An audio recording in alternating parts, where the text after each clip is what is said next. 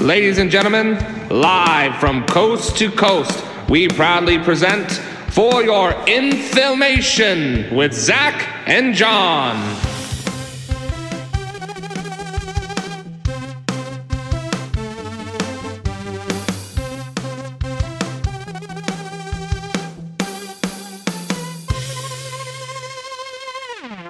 That's our boy. Put out the cheese. Welcome to For Your Inflammation, a podcast for good movies, better cocktails, and best friends. We are your hosts, John. And Zach. Alright, Zach, so it's March, and March is the month of March Madness, and we are doing our own special version of March Madness this year, aren't we? Yep, it has nothing to do with basketball, it has nothing to do with brackets, it has everything to do with let's flip the tables, let's flip everything on its head. It's March, it's kind of a blah month other than St. Patrick's Day, which is a pretty good holiday, especially if you like this podcast and you like booze.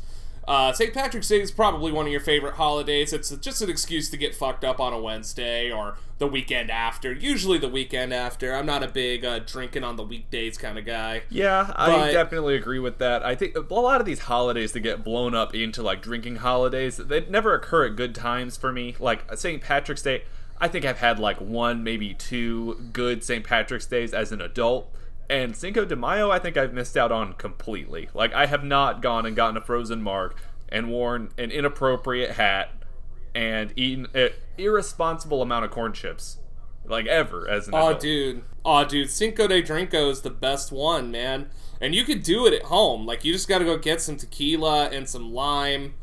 And, like, you know, if you got a blender at home, guess what? You have a margarita machine. Good job. I mean, you didn't have to tell me twice. These are literally just things that I have on the daily in my house. And if you don't have a blender and you're an adult, get one. You can get one for like $20 at Walmart. Really, like, though? And not only for like alcohol reasons, like you can also make like smoothies, you can make like, you know, breakfast shit with it, you can make frappuccinos if you're into that. Yeah, dude. And also like if you're cooking and like, you know, you got to get some minced like freshly ground seasonings, you can use your blender for that. It's not gonna do it great like a seasoning blender would, but you know, you can do it.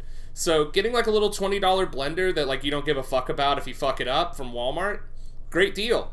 Do it every time. Yeah, I find that going to like thrift shops is a great way to get these types of appliances. Blenders in particular, people tend to get rid of. I don't know why. Or at the very least, they make some fun stick blenders now that come with different attachments. They have like a food processor thing that you stick the blender inside of and it works like a food processor. Or it's got the wand attachment. You stick that into like a pot and just blend the stuff in the pot. Like, there's a bunch of stuff you can do. None of this has anything to do with the movie. Yeah, and just so you know, I'm totally 100% not for rehoming things like that, like cups, bowls, blenders, like shit like that other people put shit in. I'm not for it because I don't know what they did with it.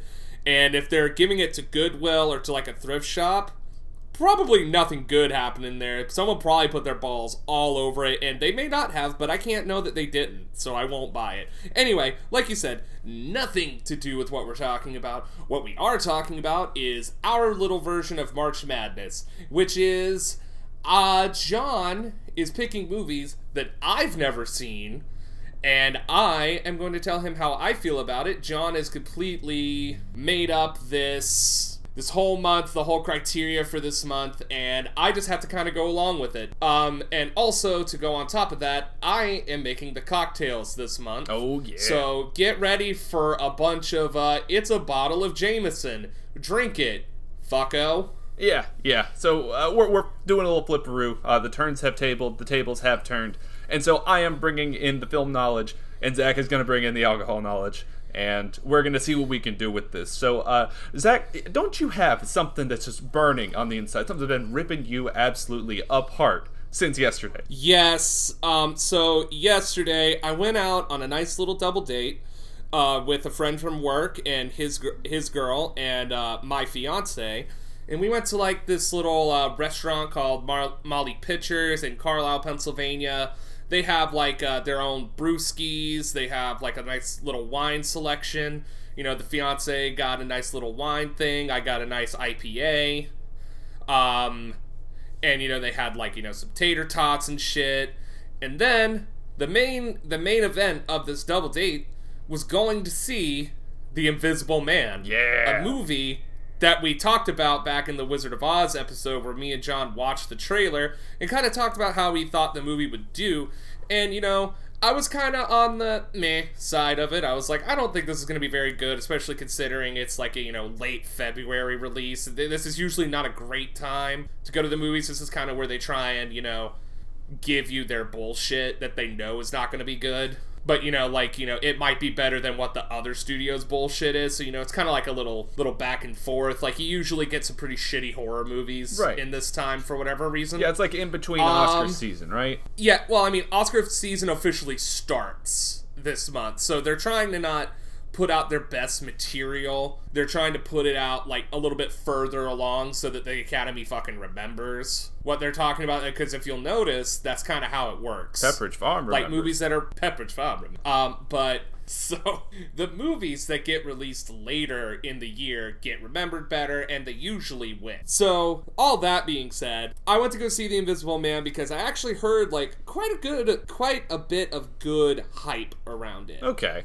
And you know, so my interest was piqued because I was like, oh, I didn't really expect anything much from this movie. Elizabeth Moss is a brilliant actress, so I thought, you know what, let's go try it out. You know, my friend from work, he's a bit of a cinephile himself. Mm-hmm. Not illegal. So just for the record. Not illegal. It is not illegal to be a cinephile. Very common in Hollywood, though, like many other file types. Jesus Christ. Anyway, so we go see the movie, and I came out of it, and my immediate thought was, I was wrong.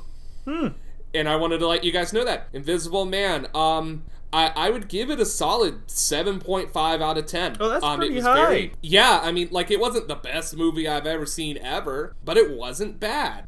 It was definitely very, I don't want to say enjoyable. And that leads me to my next thing about this movie is, it's a very hesitant recommend because, I do have to say, if you have, like, any, like, high anxiety and, like, you know, stressful situations even in movies can stress you out, this is not the movie for you. It is incredibly stressful.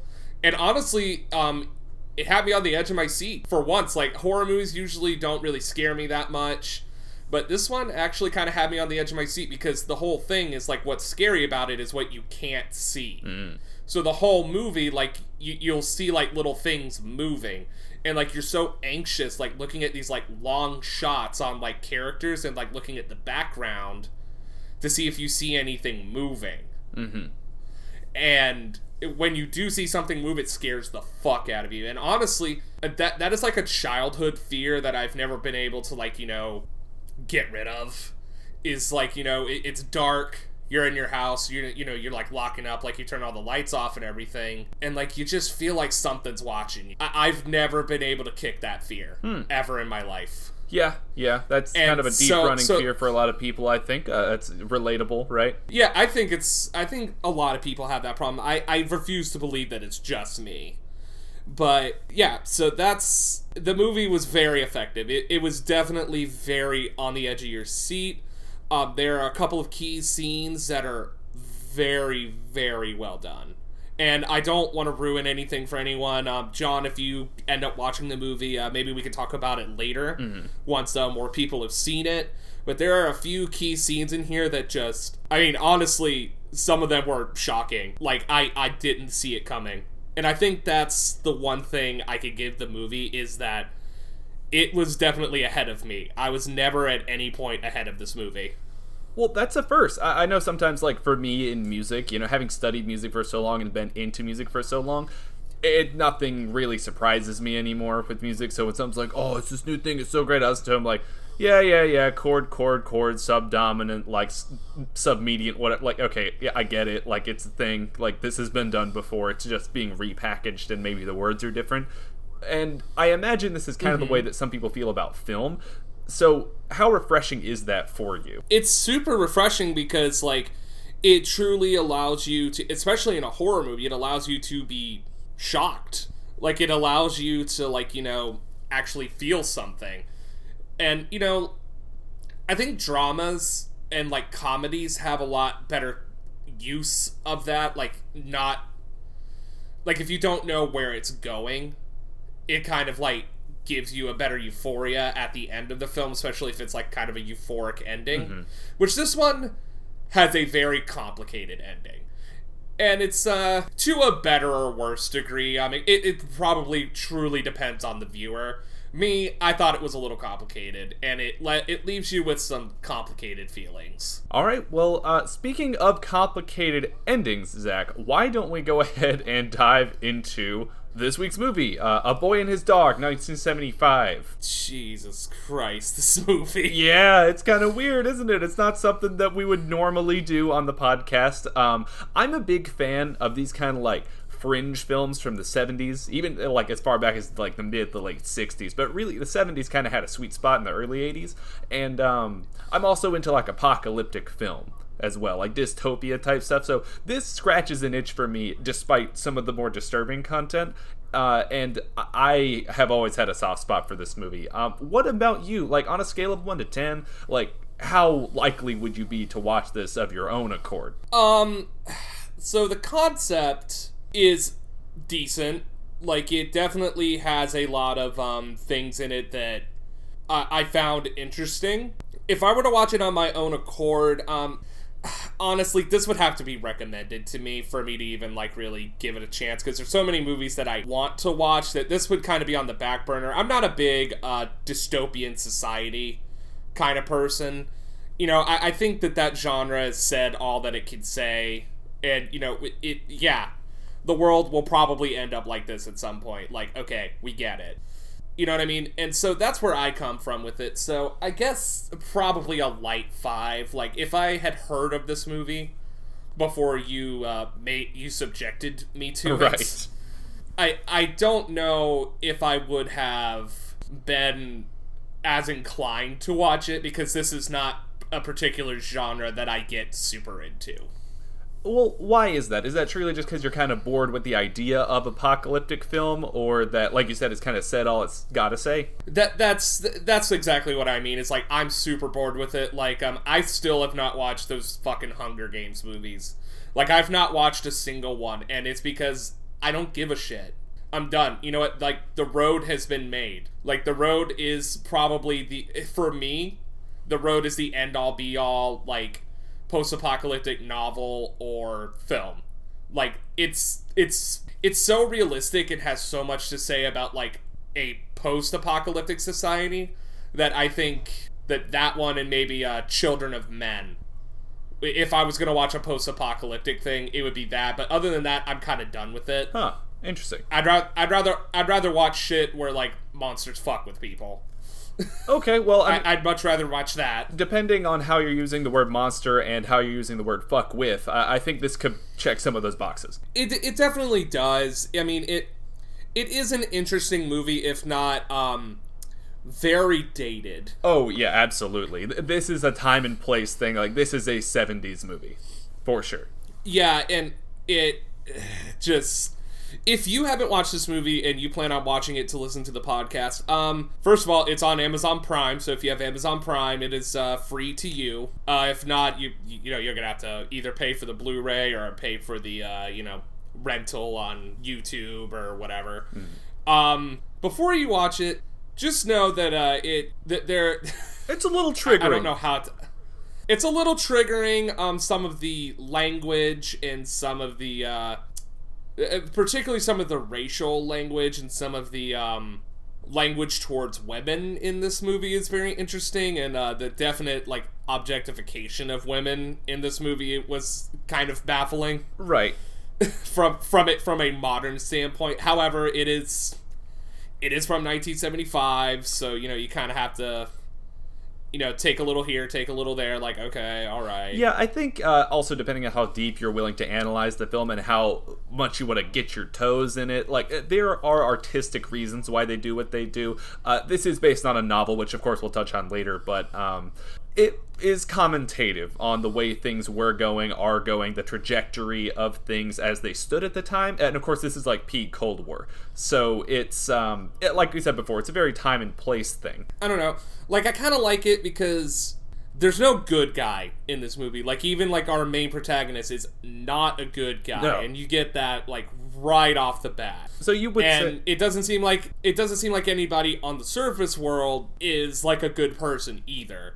But then when you go underneath and you see, like, the people that are, like, happy, cheery, like Americana, you know, very, like, Christian-based, or so they say, they are also not good people. No. So it's kind of like, wow. And I mean, I guess it's the same now. Like, I mean, like, is any person a good person? That's the question. Like, that's kind of what I took from this. Is that, like, especially, you know, in a situation where, you know, all society is gone, like, does anybody have a reason to be a good moral person? Right, and these are some deeper questions that I think we'll be able to get a little bit more out of as we dig into the film. So, to wrap up, 5 out of 10, would watch if recommended? Would watch if highly recommended, and probably with someone. So, like, let's say you and I didn't do this podcast, and you were like, dude, have you ever seen this movie? Nope. Alright, let's throw it on. Cool. It would have to be one of those. This would not be a...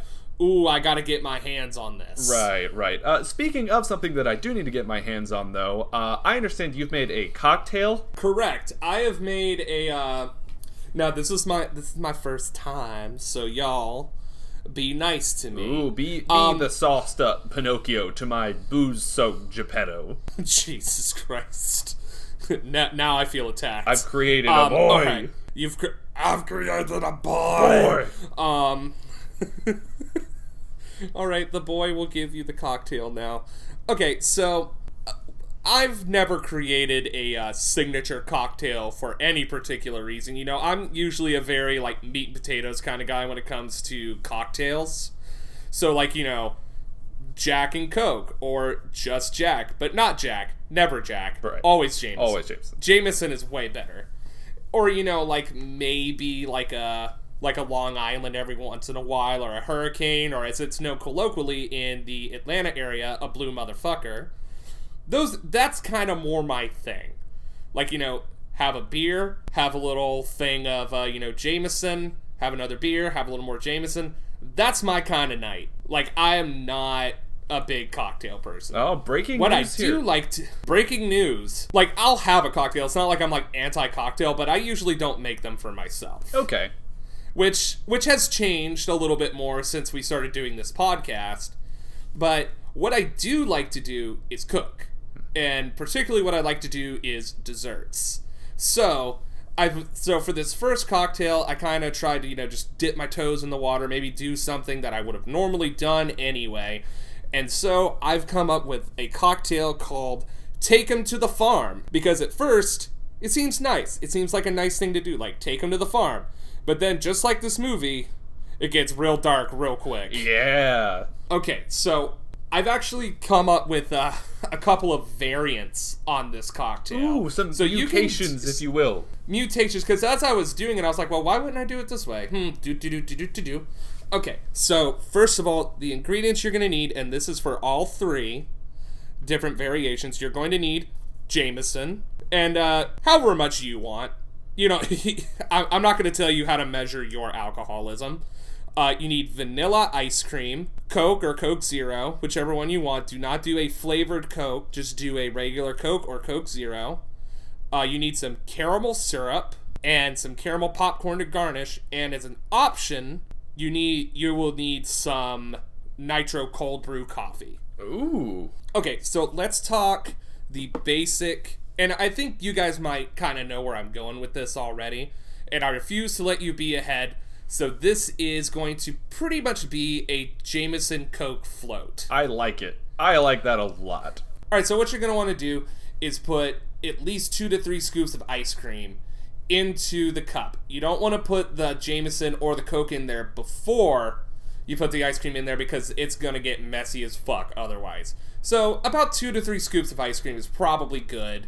And then you're gonna take your 1 to 2 shots of Jameson, throw those in there on top of the ice cream, then take a can of Coke or a bottle of Coke, whatever you got. I prefer canned. I think canned tastes better. I don't know why. I couldn't tell you why. Maybe it's the metallic taste. I have no idea. But anywho, and then you pour that to displace it until the ice cream comes to the top of the glass.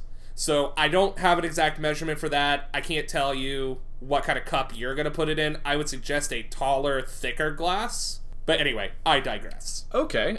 So I like where this is going. So once the ice cream hits the top of the glass, you're going to want to hit it with some, very Starbucks style caramel drizzle on top. This is where the syrup comes in. Hopefully you bought it in like a squirt bottle or like a little ketchup bottle. I prefer putting them into ketchup style bottles because you can kind of get fancy with it. And then around it, you're going to put some caramel popcorn to garnish. Put a straw right in the middle of that thing and enjoy. I am proud of you, Zach. This is a really cool idea, and I'm really interested to try it. Yeah, it's definitely very good. Now, while I was doing this, I thought, well, this is cool and all, but, like if you're sitting there sipping on it like you would a normal cocktail, like you're not drinking it all at one time like you would like a Coke float, you might need something a little that's going to last a little bit longer so that the ice cream's not running down the sides. So this is where your blender comes in. You're going to get your blender. You're going to put at least a cup of ice cream in there. Once again, however much Jameson you want. I would say probably about 1.5 shots to each cup of ice cream is probably going to do you good. So if you're doing 3 shots, I would put at least like 4 or 5 scoops of ice cream in there. And then you're going to put some caramel drizzle down in there because what you have to remember is you're about to put Jameson and Coke in there. So you need something for the liquid to, like solidify and like come around. Because otherwise you're just going to end up with like Jameson Coke milk. And you don't want that. I love it. I love Jameson Coke milk. That's my favorite thing in the entire world now. Jameson Coke milk. It's kind of like the blue milk at Disney World right now. But anyway, there I go again. Inserting Disney in here. And then you're also going to throw some of that caramel popcorn into there for a little bit more structure, a little bit of crunch into this pretty much milkshake that you're making. And then, like I said, pour about a can of Coke in there. Because you got a lot of ice cream in there, and you're pretty much using the Coke and the Jameson instead of like a milk fat thing that you kind of put in milkshakes to make them, actual liquid. And that's why you have a lot of the structure there so that it doesn't, fall apart and just become liquid. It's like you want it to be that frothy, like milkshake texture. So there's that, you blend it for however long it takes. You can add in more caramel popcorn, you can add in more caramel drizzle. You can add in more ice cream to make it to your liking if you like a thicker milkshake, if you like kind of more like a almost melted milkshake, which you're a fucking monster. And so there you go. And you could top with whipped cream, caramel drizzle, more caramel popcorn if that's your thing. If not, I don't like the frou-frou shit on top. I just think it looks nice. And then the last variant that I found that works actually pretty well, and you guys let me know how you feel about it, is replace the Coke with nitro cold brew coffee. This is an idea that I'm very excited about. This gives you more of like a, maybe if you're going to go on a bender for a day, or if you're going to have like a lazy Sunday, you're not going to go anywhere, house is clean, fucking, the groceries are done, you ain't got shit to do, this would be a great way to start your morning. But please don't do this on a work day. It's not going to work out well for you. No. And I know a lot of people, are very, we're starting to come down hard on, mixing caffeine with alcohol. That's a very, college thing to do. But, I don't know. Every once in a while it's nice, especially if you get, a natural cold brew. It's very, very nice. Oh, definitely. And, if you like that coffee flavor, the Jameson's going to go well with it. I also found maybe throwing in a little bit of Bailey's might help you. I could agree. Because, it might cut down that harsh flavor from the liquor. Because Jameson is pretty harsh. I'm pretty used to it by this point. I love Jameson. So it doesn't bother me, but it might bother you or your guests. So if you're going to do this coffee variant, I would put a little bit of Bailey's in there. Agreed. I like your idea of not having this in the morning because I feel like it's a lose-lose for you to show up with a Bailey's drink or like a Jameson drink in the morning. People are going to judge you for that. But if they don't realize what's going on and you just show up with a milkshake instead, I feel like you're still going to get some judgment for that at like 9 a.m. Oh hell yeah! I mean, don't show up to work with any of this. Yeah. I mean, unless it's like a Christmas party. This might be a good Christmas party or like or maybe more like a summer. This might be a summer cocktail. I can still get into this. I mean, I don't know if you could even necessarily classify it as a cocktail. It's more of a milkshake than anything. Or if you're doing like just the Jameson Coke float version, it's more of a deconstructed milkshake. I'm into it. So we've got 3 versions of this cocktail. We've got the float. We've got the frappe, and then we've got the milkshake with nitro cold brew. Exactly, and it's pretty good. Like it's definitely like something you could probably make without the Jameson, but I mean, come on. Yeah, of course. Come on, just do the Jack and Coke float. Like, and honestly, I've never really heard of anyone doing that before, so I thought it would be interesting to try and see. And I was like, maybe there's a reason no one ever does this. Hey. And there's not. There's absolutely no reason to not do this. I know you got some sort of whiskey, I know you got Coke, and I know you got some vanilla ice cream at home, so there's no reason to not try this one. This is one more excuse for me to put Jameson back on my home bar. If you don't have Jameson on your home bar, I'm going to come out to California and slap you on the nose with a newspaper because you fucking deserve it. You know, I love Jameson. I really love Jameson. I like Knob Creek, too. Knob Creek is good. At least you didn't say like fucking like Old Crow or some shit like that, because then I would have to revoke your card. No, I'm good. I'm good on the Old Crow. Like, if it's all there is, I'm down. And if it's not all there is, I'm still down, but slightly less likely to pick it. I'd rather have Seagram 7 before I would like to have Old Crow. I like where you're going with that. Good job. I like this. I'm excited to try this. Yeah, please do. Like, let me know how you feel about it. You may or may not like it. And of course, as I said, everything in that is optional. You know, I like making things look pretty and like purposeful. We're playing it fast and loose with this one. You choose the amount of Baileys, you choose your fate. Let's get back to the movie. So, A Boy and His Dog, released March 15th, 1975, was directed by L.Q. Jones. Screenplay was also written by L.Q. Jones and is based on the novel of the same name by Harlan Ellison, which was released in 1969. Harlan Ellison actually tried to write the script for this movie, and he got about halfway through, and then LQ came through and finished it up for him. Interesting. I actually didn't know that. So, there's like a 6-year gap between the book and the movie. I guess nuclear fiction was something that we were really into at the time. Yeah, it's definitely like a very subgenre-y thing in the 70s. Definitely what Warhammer 40,000 was born out of. This movie in particular definitely felt like there should be some sort of tabletop game based upon it. Oh, yeah, and we'll touch on like the pop culture implication of this later. I mean, the Fallout game series, the Mad Max series, like there's a bunch of stuff that this has its fingers in, and I am kind of surprised that there was but context, it's all about context, but phrasing. Oh god. Alright, so this movie stars Don Johnson as Vic. You might know Don Johnson from Miami Vice as James Sonny Crockett, and he was also most recently in Django Unchained from 2012. Yeah, long-spanning career. Yeah, he's definitely a very big character actor. Like, if you watch this movie, you will see him in other movies like pop up, and you're like, hey, that's Vic. This movie also stars Tim McIntyre as Blood. Right, the dog. The dog. He also sings the title song, A Boy and His Dog, and I keep getting like the one part stuck in my head. It's like, a boy and his dog could go fishing. I don't know why. It's been on a loop in my head ever since. It's not a good song. No. It's not a great song. No, but if you listen to just that song and then watch this movie, you'd be like, oh god, what went horribly wrong? It did. It definitely did. And then also Susan Benton as Quilla June Holmes. She was also in a film called The Last Horror Film from 1982. Yeah, a lot of the movies that she was in were really in and around the 70s, and were verging on like exploitative film. I wouldn't call her a grindhouse actress, but she definitely had a foot in that side of the aisle. Yeah, she definitely, like, the 70s, some films like really teeter in between like softcore porn films. Mm-hmm.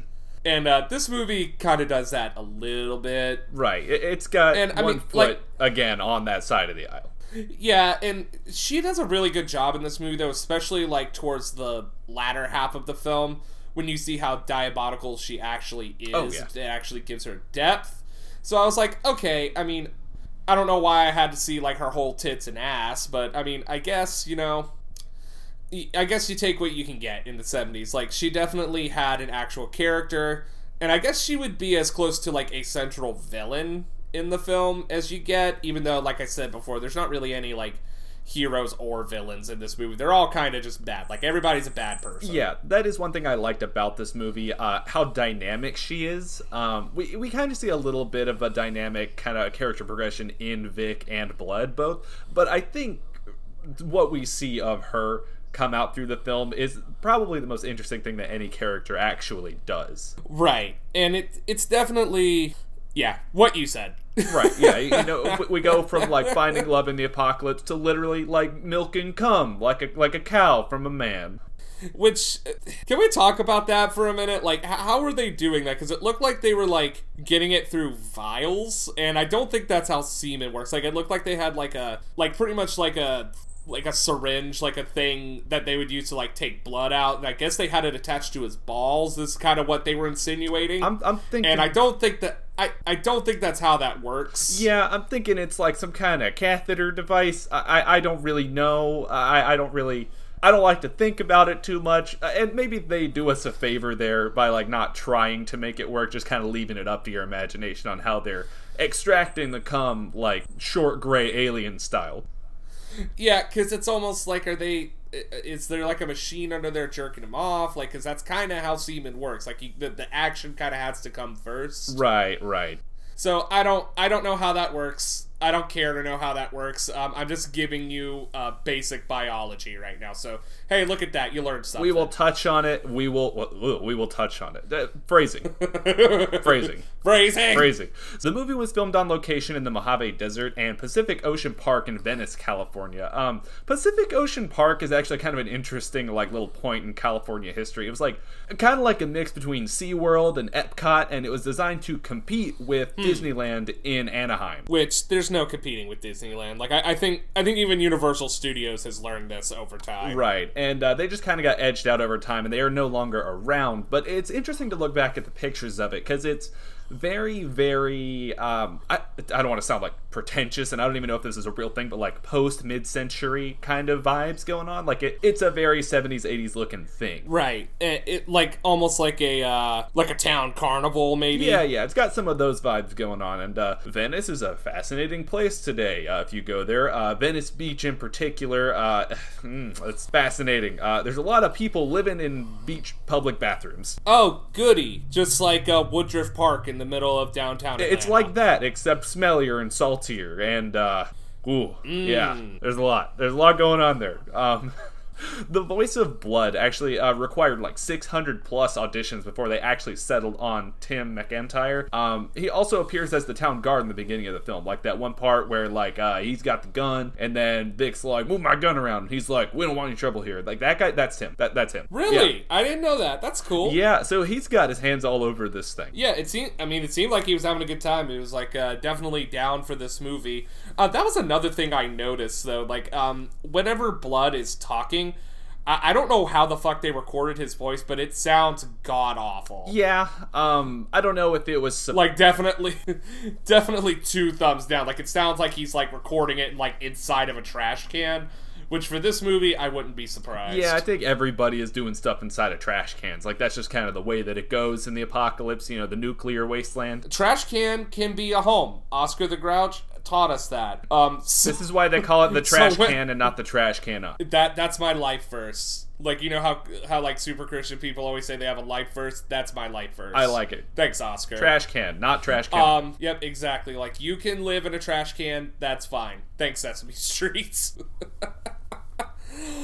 Oh god. Anyway. Yeah, so let's talk about the reception of the film. So, it kind of had mixed reviews on release, and it wasn't a commercial success. Believe it or not, Roger Ebert gave it a surprising 2.5 out of 4 stars, saying that it was odd and it kind of defied filming, and it's like a wacky success is what he said about it. Like, not a bad movie. Makes you think, but like weird, you know? Other people criticize it for being like crude and kind of disjointed, like looking at the different parts of the film. It doesn't look like the same movie in different parts of the film, and I see how that could be distracting for a viewer.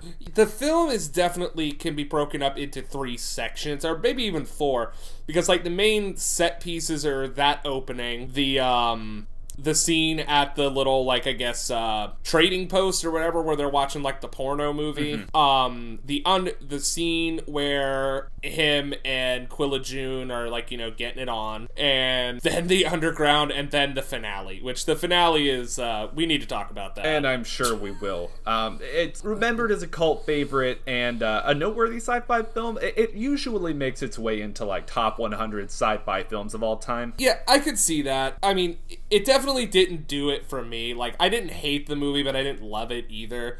It's definitely like a, well, I guess I kind of get a few references to things that I didn't get before. Right, and it's got a lot of those little moments where you don't really, like, think too much about it until you're looking at it and you're like, okay, I see that. Yeah, like, this is all very familiar. Very familiar. Speaking of familiar... and the familia. We gotta get our little buddy, our familiar in here, if you will, if John and I were witches. Frank Synopsis needs to tell us about this movie and give us kind of like a plot summary for people who are absolutely fucking lost at this point. Frank, are you there, Frank? Oh, I'm always here somewhere, and Zach, I think it's time we had a little talk. Why did you come from under the table? I am living there now. I'm like a human hermit crab. You spilt a trash can over, and I'm kind of backing into it to protect my aft end where I can't actually see. Are you like a fucking hermit crab? That is what I meant by hermit crab. Oh, okay. God damn it. All right. So what did you want to talk to me about, Frank? What is it? What could you possibly have wrong? Well, I know that the Podcasters Union is... not as powerful as they once were, but I think we need to talk a little bit about pay. I saw a boy and his dog, and I saw them barter with a can of beets or peaches or whatever, and I think it's high time that I start getting paid in canned peaches. You want canned peaches instead of the $2.50 we give you for bus fare. Maybe some of one, some of the other. Some people want stock options, and Frank Synopsis wants some peaches. All right, Frank, I guess you're right. You've been a quite regular on this thing, despite my writing to the boys in corporate, but this week I will be writing to them to say that Frank should get a raise to $3 per episode and a canned food item of any sort. So, does that sound good? Are these contract negotiations over? I think that we can strike a deal. Alrighty, just sign here, and I will give this to Jeanette, and she will get it to the boys in corporate. Alright, let me get my pen real quick. There you go. Oh god, that is a lot of blood coming from your penis. I am shocked and amazed. This is a very nice signature. Anyway, so with your new raise in hand, Frank, tell me the story of a boy and his dog. Alright. World War IV lasted only 5 days. Unlike Betty White, who was a respectable 53 years old, Vic, an 18-year-old apocalypse native, and his telepathic dog, Blood, dodge bandits and mutants in the American Southwest in their search for food and carnal pleasure. Their search leads Vic to a girl named Quilla June Holmes, who delivers him into the hands of the council of an underground community known as Topeka. Vic escapes after learning their intentions for him, and is forced to choose between his best friend Blood and the only love he's ever known. Beautiful. Very succinct, very nice. This is why we gave you a raise, Frank. Let's shake our hands on this deal. You make with the goods, and here's a can of Who Hash. Have fun. Who Hash? I think that's left over for Who Hash. I'll take what I can get. I'll see you later. All right, I'll see you later, Frank. Enjoy. All right, John, if you'll come back into the booth. Sorry about this, everybody. John and Frank can never be in the same room at the same time because we only have 2 microphones. I don't know what's on the seat, but I don't like it very much. It's kind of sticky. You know what? I think you deserve to sit in a pile of penis blood because you made me watch this movie. Can I get like a towel at least? Yeah, sure, you can get a towel. Alright, cool. Alright. So, John, I'm going to let you take it from here. What exactly do you want to talk about with this movie? Well, there is a lot to talk about. Like you said before, there are distinct, like, quote-unquote acts to the film. So, like, the opening part's kind of, like, expository, and it shows, like, the nuclear wasteland that is left over after the world's kind of been destroyed. It takes place in the southwestern United States, and, like, if you go there, like, if you drive through Arizona, it just kind of looks this way, like, now. Mm-hmm. And it's definitely the Mojave Desert. It is, yeah. It's a desert for sure. And it's kind of interesting how they have it set up and like the attention to detail that they go to. Like when they dig up buildings from the dirt, like they are truly just like the gymnasium and like some kind of like house that like they like I guess probe into the ground to find the stuff that's been buried by the dirt. It's very telling like how much people were thinking about the apocalypse and about the Cold War tensions that existed at the time.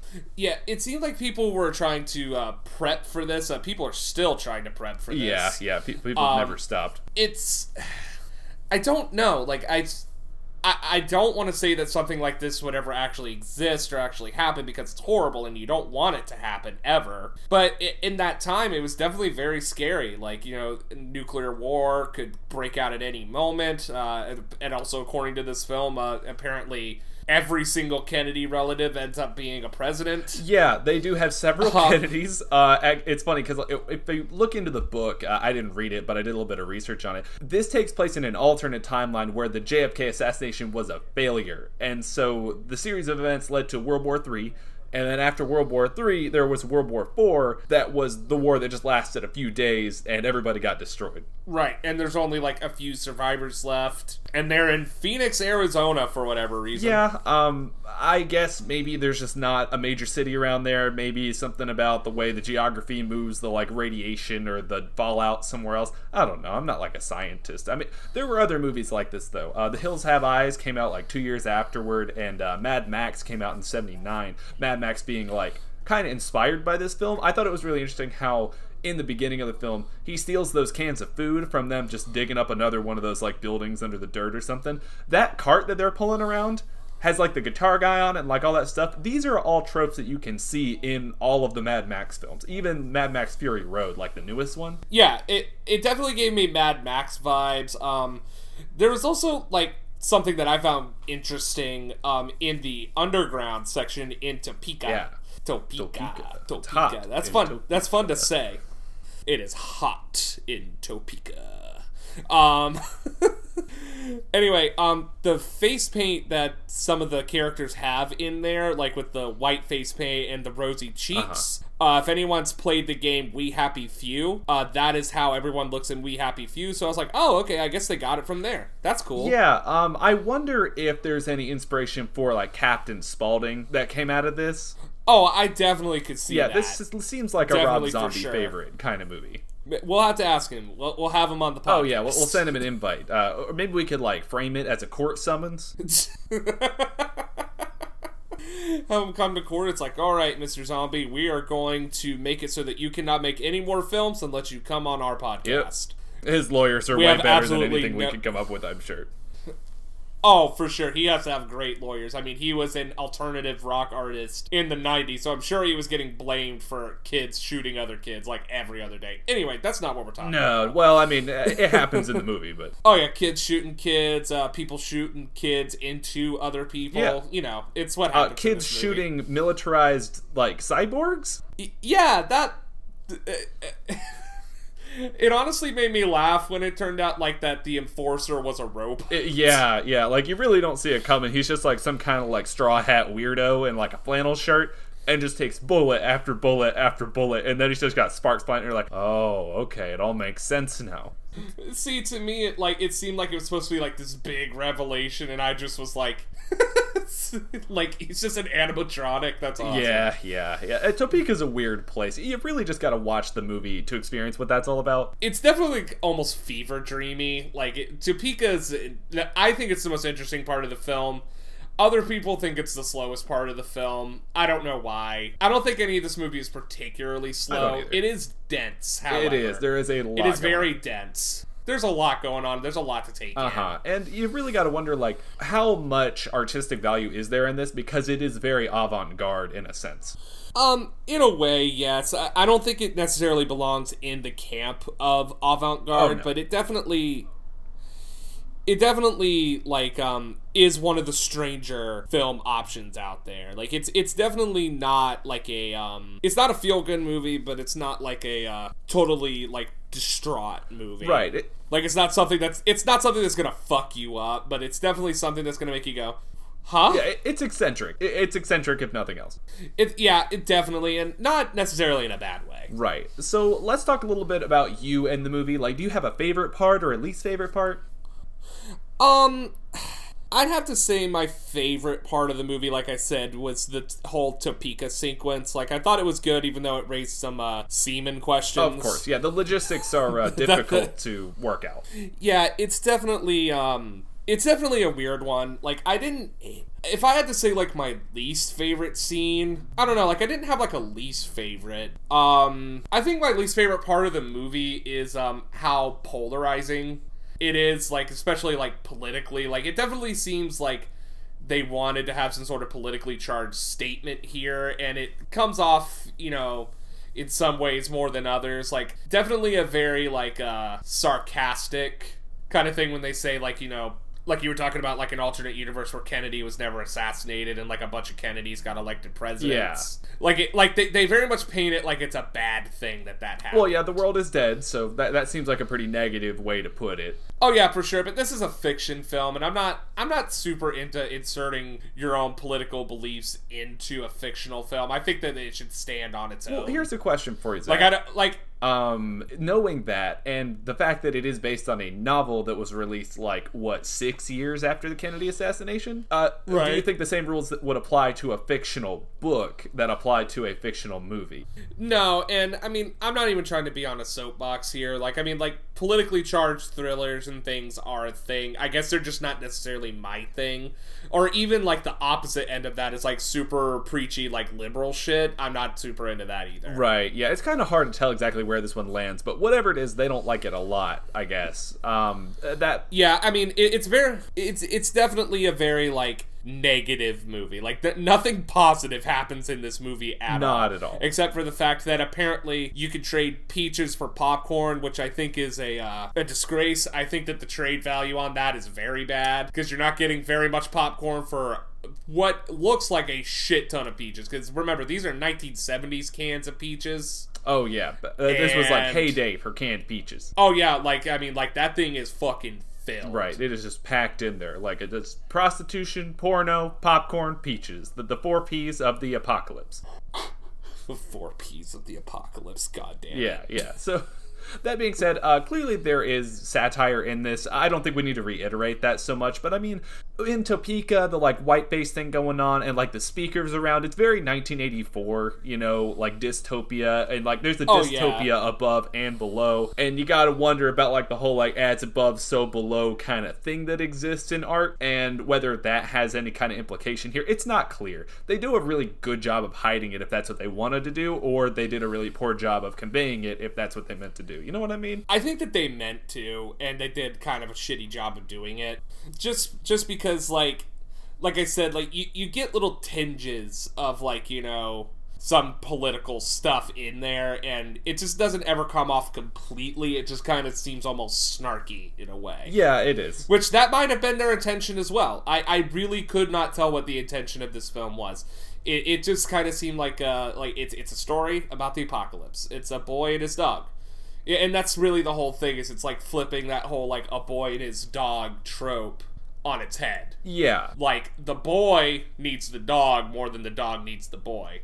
But also in the ending, and I think that's where, like, the sweet, like, happiness comes from, is that the dog does need the boy just as much as the boy needs the dog. Right, exactly. And that's kind of a beautiful thing about it, I guess, even though they are morally reprehensible, and we'll get there in a little bit. So, the exploitative nature of these types of movies, like I Spit on Your Grave, Zombie Lake, like some weird movies from this time period, the pieces of the exploitative film are here, but I wouldn't call it an exploitation film. where do you think this falls on the spectrum? Because I have a hard time placing it myself. I don't... This has more B-movie potential to me than exploitive. Like, because, like, you gotta remember, like, exploitive film definitely is more sexually charged. Like, while this movie does have some sexually charged moments, it's not necessarily, like, all about sex. But it... Like, I think it takes some of, like, the fun bits of exploitive film, but tells more of a narrative story to go around the exploitive parts, which is kind of more of a modern thing to do, where it's like, you know, yes, there's nudity, yes, there's violence, but it's never, like, over the top. Right. And, like, exploitive film, it's always going to be over the top, it's going to be unrealistic. Not that this movie is realistic, but, like, it does kind of, like, it stays in the realm of, like, as far as the sexuality and the violence goes, it kind of stays within the realm of normality. Agreed. Which is kind of odd for a movie that is as wacky as this one is. And a movie that was, I believe on the poster it says something about a kinky sci-fi adventure. Yeah, I think using the term kinky to describe this film is problematic and indicative of the times. Yeah, and it's because it's not necessarily kinky. Like, there's nothing kinky going on. It's not like, you know, like the relationship between Vic and Quilla June is necessarily kinky in any way. I guess other than maybe how do I put this lightly? He was going to rape her at first? Yes, of course. He's essentially that kind of brings us to where I wanted to go next, was like the reprehensible nature of Vic and Blood for that matter. Yeah, I mean, Vic from the get-go is not a nice person. Blood tells him he's not a nice person. But Blood facilitates that. He's an enabler. Yeah, Blood is definitely an enabler. So I don't even know if we've mentioned this yet, and if so, bad on us. The dog talks in this movie. I think that's like the major selling point, or that's like what people remember from the movie. Yeah, this is Ted before Ted. It is. Like, yeah, it's this dog talks to Vic. It's like a buddy black comedy. Right. It's just so weird. Like, I don't know. Like, no one is, like I've said many times while we've been talking about this movie, is nobody's a good person in this movie. Absolutely no one. Right. Like, there's no, like, redeemable behavior other than maybe partially the ending where Blood and Vic realize how much they actually need each other, but then they also kill Quilla June and let Blood eat her. Yeah. So they're not good guys. They're not, like... What they do is bad. Vic is searching the apocalyptic landscape for food and sex. And that's all that these two are doing, and they're helping each other do it. So the concept is very dark. It's not... there's nothing good about it, but despite that, I wasn't really able to find any information on controversy surrounding that, and I don't know if that was just the times, or if it just kind of got overlooked because the movie is so, like, oddball. I think it's because the movie's oddball. I think it's definitely like a midnight circuit, like this would be like the B movie to like maybe another like horror, like sci-fi movie. And it's definitely like a midnight movie. So I could see this getting played in grindhouses, but this would be like family day at the Grindhouse Theater. Like, this is as far as other Grindhouse movies that came out during this era, this is pretty fucking tame. Yeah, I would agree. I don't even know if I would go so far as to call it Grindhouse. I mean, it's no Cannibal Holocaust. You know, like, it's nothing like that. It's not that extreme by any stretch. But I mean, despite the fact that it has these elements in it and that it is so aggressively bad at its core, it doesn't seem to have a legacy that's like tainted by that. It has like a 6.5 on IMDb and a Rotten Tomatoes score of 76%, which is really high considering. Yeah, I mean, it's not a bad movie, and I think it definitely paves the way for, you know, like the Hunger Games or something like that. Because post-apocalyptic was a big thing in, like, the 70s and early 80s because of the Cold War, and now it's a big thing because of what's going on in the world right now. Like, everything is so topsy-turvy, everything is so evil, you know, like, media is evil, like, the governments are evil. And, you know, so I guess when there's, like, political unrest is when people start thinking about this, because they start thinking about the end of the world. Oh, absolutely. And like we said earlier, this does have some implications in today's pop culture. The Fallout game series, for instance, is heavily reliant on things that are established by this movie, and it's been openly said before that like even in the game you can get like a companion character called, I think, Dog Meat, which is literally just a dog that follows you around. That dog is based on blood. Like that character trope is from this movie. Yeah, Vic actually calls blood dog meat at some point. I think he calls him Tiger. Oh, he also does that, but he does call him dog meat because I picked up on it immediately. Oh, okay. So they're both in there then. Yeah, because that was going to be another thing I was going to talk about, was that he calls him Tiger at the end. And in doing that, that is the dog's name, like the acting dog. His name is Tiger, and he's also the dog from the Brady Bunch. Which is crazy. I thought I recognized the dog, but like that dog has been in 2 very different properties. Yeah, to say the least. Also, the movie that was playing, the porno movie we mentioned earlier that was playing in like the little trade outpost, is a movie called Fistful of Rod. Yeah, that's a real movie. And it is a real film. Yeah. It's a real film released in 1970, featuring small-time actress Patricia Moore. Yeah, so there's not a lot of information on that film. I don't even know where you could find it if you really wanted to, because I'm pretty sure the rest of the movie just looks the way that it did in this movie. So I don't know. It's funny to me that they got a real movie. I would be interested to know what the licensing agreements looked like for that. Most like pornography, like early, like, you know, hardcore pornography, quote unquote, end quote. It wasn't copyrighted very well because no one wanted anything to do with it. Like they would take these to adult movie theaters and just sell them by the they would go like to theaters and sell the film reels just as themselves, like no copyright, like they didn't get them through a distributor. This was purely like a just kind of handing it around kind of thing. Right, so that means it's just kind of like a Wild West, like nobody really wants to acknowledge that this exists, so we're not really going to regulate it all that much. Well, it's more like they don't want to get shut down by the government. I see. Yeah. Which makes sense.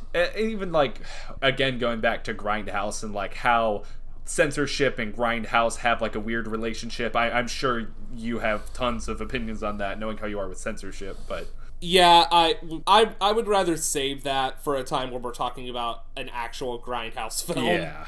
But if you're ever interested in that, there is a movie on Amazon Prime called Grindhouse USA. It's a documentary about Grindhouse, an exploitation film. It's pretty good. Watch it. Yeah. If you want any good information on Grindhouse, it's a great one. I'm gonna have to get into that because this is not the first time I've heard you bring it up, and I'm interested. Like, this has rekindled my interest in this type of movie, because I think the first time I watched this was like 2014, 2015 maybe. Like, it was a while back, and this was kind of a foray into exploring this side of film, and this is why I guess I have so many of them to talk about. But it's a fun movie. It's pretty good. Right. Believe it or not, one of the things that I didn't know until I was doing the research for this episode was that the official trailer is like a shot-for-shot, like, reproduction of Stanley Kubrick's Clockwork Orange trailer, which was released in the same year. Mm-hmm. Yeah, definitely go watch these side by side. It's it is uncanny. It's horrible. Yeah. It's horrible. Like, they did it on purpose. Like, they pretty much admitted that they did this on purpose. Yeah, so is it supposed to be like satire, or is it supposed to be artistic, or is it just like oh yeah, hey, Kubrick did it, let's cash in on that? I think it was that. I think the studio was like, okay, we could probably market this to the same people that would go see something like Clockwork Orange, which is a much more complicated and dirty film than this one. Still haven't seen it. We're gonna get there. It's that'll be a heavy hitter. That's one of my favorite movies. It is a very complicated movie, just like this one.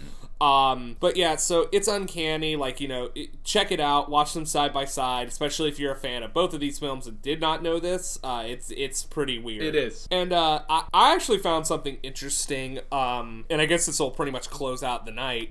Ray Manzarek, the keyboardist at The Doors, did the music in this film, but he is improperly credited as Ray Manzarek. Huh. Wow. Yes. So, not only was he in The Doors, and he deserves some fucking respect, you need to put some respect on this man's name, you misspelled his fucking name in the credits, and it's like forever going to be that way. Like, they can't change it because it's not worth it. Where does this come from? Is this just a lack of attention to detail and an inability to change it after the fact, or did they just not catch it until it was already distributed? They didn't catch it until it was already distributed. I just, like... And a small release like this one is not worth, like, sending out new reels to fix it. So they just kind of left it and probably gave him a little extra money, like, as a, hey, sorry, we're fucked. You know what? He doesn't need the help, I don't think. But I'm glad that maybe they made it right somehow. I would like to think that they did, because if someone did that to me after I worked really hard making music for this, really weird, kitschy film, I would want to be compensated in some way if they fucked it up for me. Especially if I'm putting my neck out and my good name to make the music for this thing. God, I hope that he enjoyed the film as much as I did, and I hope that you enjoyed the film almost as much as I did. I enjoyed seeing what you enjoy. That it was fun to get inside your brain for a little bit there, John. All right, well, this is one of 4 movies that we're going to do this month, and if you thought this was weird, things are about to get really weird, so you hang on there, Zach. We're gonna have some fun times this month, and I hope you bring your cocktail next week, and I'm really excited for what we've got in store. I'm super stoked. If this is just the beginning of the weird, I know it's gonna get even weirder. So for your information, we'll see you next week. Watch a new movie. I'm Zach. And I'm John. See you later, guys. The movies that are released later get later. Bleh, edit point. The movies that get released. Fuck. Pepperidge Farm remembers. Pepperidge Farm remembers. The movies that get released late. Oh fuck. Pepperidge Farm releases. Okay. Pepperidge Farm releases. Okay. Have you ever had like just one nut itch but not the other? I don't think so. I mean, I've had, like, spots on my scrot that itch a little bit, but it's in, like, an isolated spot. So, like, you gotta go get it. Like, the pinch and roll method usually works. Sometimes you gotta do the rack, where you stretch it out flat and then just go to town on the one spot. Or, the best thing is when it happens when you're in the shower, and then you can take either your washcloth or your loofah and just really get in there. That usually works the best because you're cleaning it and scratching the shit out of it at the same time. That's true. You ever wonder how, like, the development of the body, and some things have stuck around and some things haven't, and that stuck around? Yeah, like, why do I have an appendix but my balls itch? Yeah, like, I just, like, what is that? Like, why? Like, wisdom teeth. Okay, there's another one. Like, is there a practical reason for wisdom teeth? Maybe not, who knows, but I mean, I got all this extra skin around my nutsack, so sure, why not? Yeah, why can't, like, the balls just be interior? Because, like, balls are so, like, they're terrifying to look at, especially, like, if someone's got, like a big sack. Mm-hmm. It's, like, it's distracting. It's, like, no matter how big the dick is, you can't not look at the balls. It's like, one of those, like, grocery bags that you put, like produce in, like the really thin, like, soft bags.